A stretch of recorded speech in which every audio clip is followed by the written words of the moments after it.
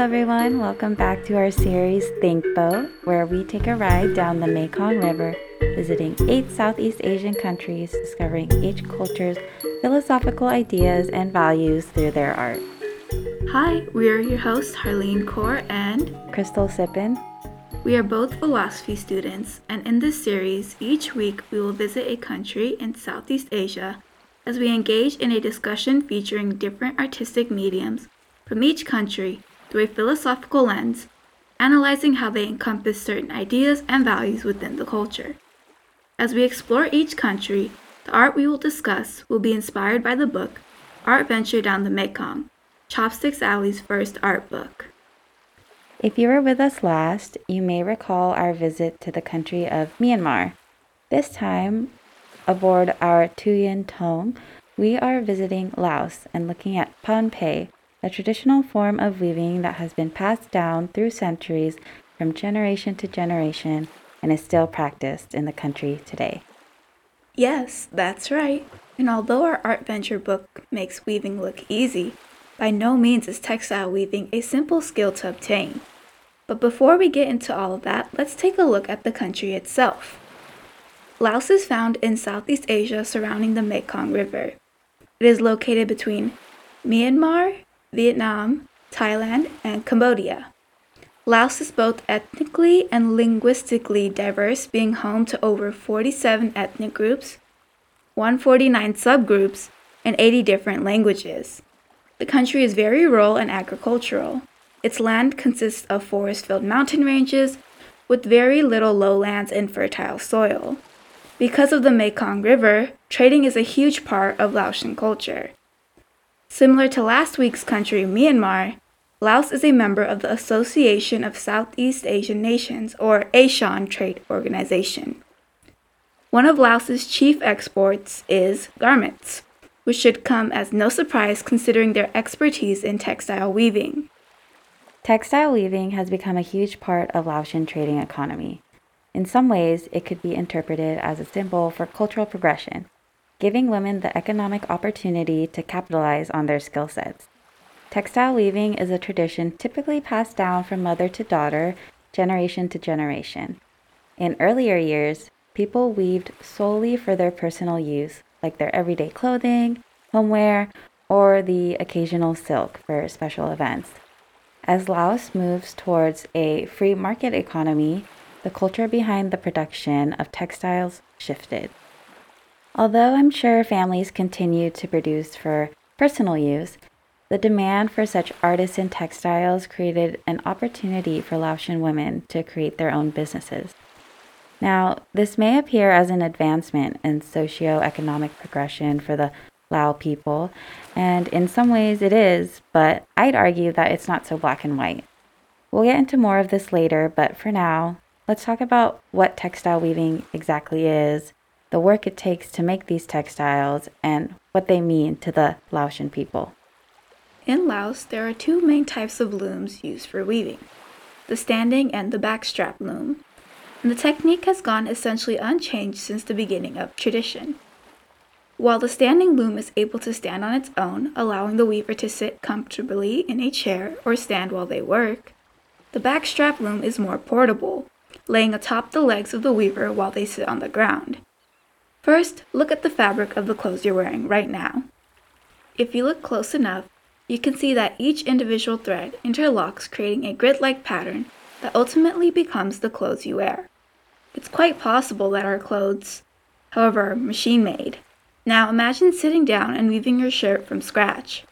It's not like knitting a chunky sweater or rattan weaving, where the pieces you work with are comparably larger.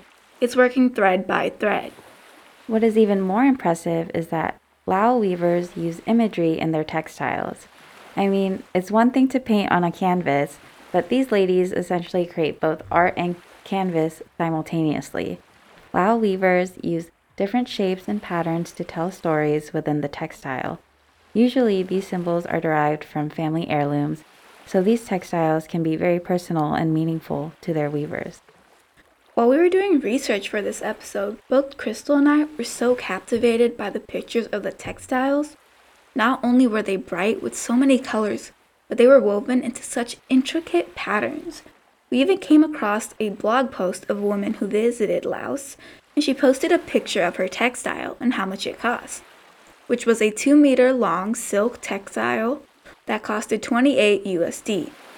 Crystal started to crank out the math based on the information we found that one piece could take up to 6 months to make, or 1/6 of an inch could take 8 hours to make. And Crystal, what did the math come out to? Yeah, so I calculated considering the normal work week in Laos. According to their labor laws, they work an average of 48 hours per week. That's 8 hours a day, 6 days a week. That means it would take an entire work week to weave just 1 inch of fabric. If there are about 39 inches in 1 meter, then it could take someone up to an entire year to produce the 2 meters of that silk Harleen is talking about. And she sold it for no more than $28. While $28 may be substantial when converted to the Laotian currency, it does not take into account the skill, effort, and most importantly time it takes just to make one piece. Especially when countries are moving toward modernization, people need to make a living wage. The amount of time and labor that it takes to create such pieces is just unfathomable to me. Harleen, did you know that some weavers create the silks themselves? I couldn't believe it. They actually would grow the mulberry trees to feed and raise silkworms to then create the silk thread itself. Talk about the creative process. That is just insane, Crystal. So much time is required for the craft. That is why the trade is unfortunately dying out, because the time and effort put into these beautiful textiles is not being met with the money needed for financial stability. The Laotian people are focusing on exporting textiles, factory garments to be exact, and not these traditional pieces. Textile is the main export for Laos, and electricity follows behind in second place. In fact, these garment factories in Laos are still not providing enough income, which is why there's actually a large migration of Laotian people who are heading to Thailand for work, because they pay garment workers a higher wage there. It is a sad reality, but what do you think this says about the ethical reality in the textile industry? Yes, this is a sad reality indeed. As mentioned earlier, these master weavers only make 28 USD from 2 meters of fabric, but the buyers who purchase the fabrics to make garments of their own are selling them for way more. Let's think about how much we pay for our clothes. Typically, anything mass-produced, the price drops down substantially, and for good reason. The quality is cheap, it's poorly manufactured, the condition doesn't last, and because of mass production, it is void of any originality whatsoever. If I remember anything from Econ 101, it's that when supply is greater than demand, prices go down. The same goes for vice versa. When the supply is low, but the demand is high, then prices go up. That's why small vendors and businesses tend to have higher prices. Their prices are not based only on the quality and supply of their product. Their prices reflect the labor, skill, and craftsmanship that is put into their products. So why, we ask, is it the case that Laotian weavers get paid so minuscule for hours and hours of their labor? To put into perspective, their pay is more comparable to the cost of production for the machines in fast fashion than it is to profit of the entrepreneurial craftsmen of the small business world. Are the artistic textiles by Laotian weavers really worth nothing more than the cheap fabric from fast fashion brands like Shein? If so, then I think we need to evaluate what our values are. Rather than producing things to last, our country is fixated on always having the next best thing. And when it comes to fashion, they're usually the trends and fads that change within a month's time. You know, when I worked in retail, we would get a new shipment of product every single week. With the turn time of products in the retail industry, it's no wonder that companies aren't compelled to make good quality clothing anymore. Right, like Crystal said, fashion is seen as a trend in the Western world, which is why we have instances of cultural appropriation where designers, mainly white designers, who borrow inspiration, rather, should I say, steal designs of cultural and ethnic clothing and slap a fat price tag on it. One, this not only diminishes and disregards the cultural significance of the clothing, but it also takes profit away from BIPOC businesses who specialize in this work.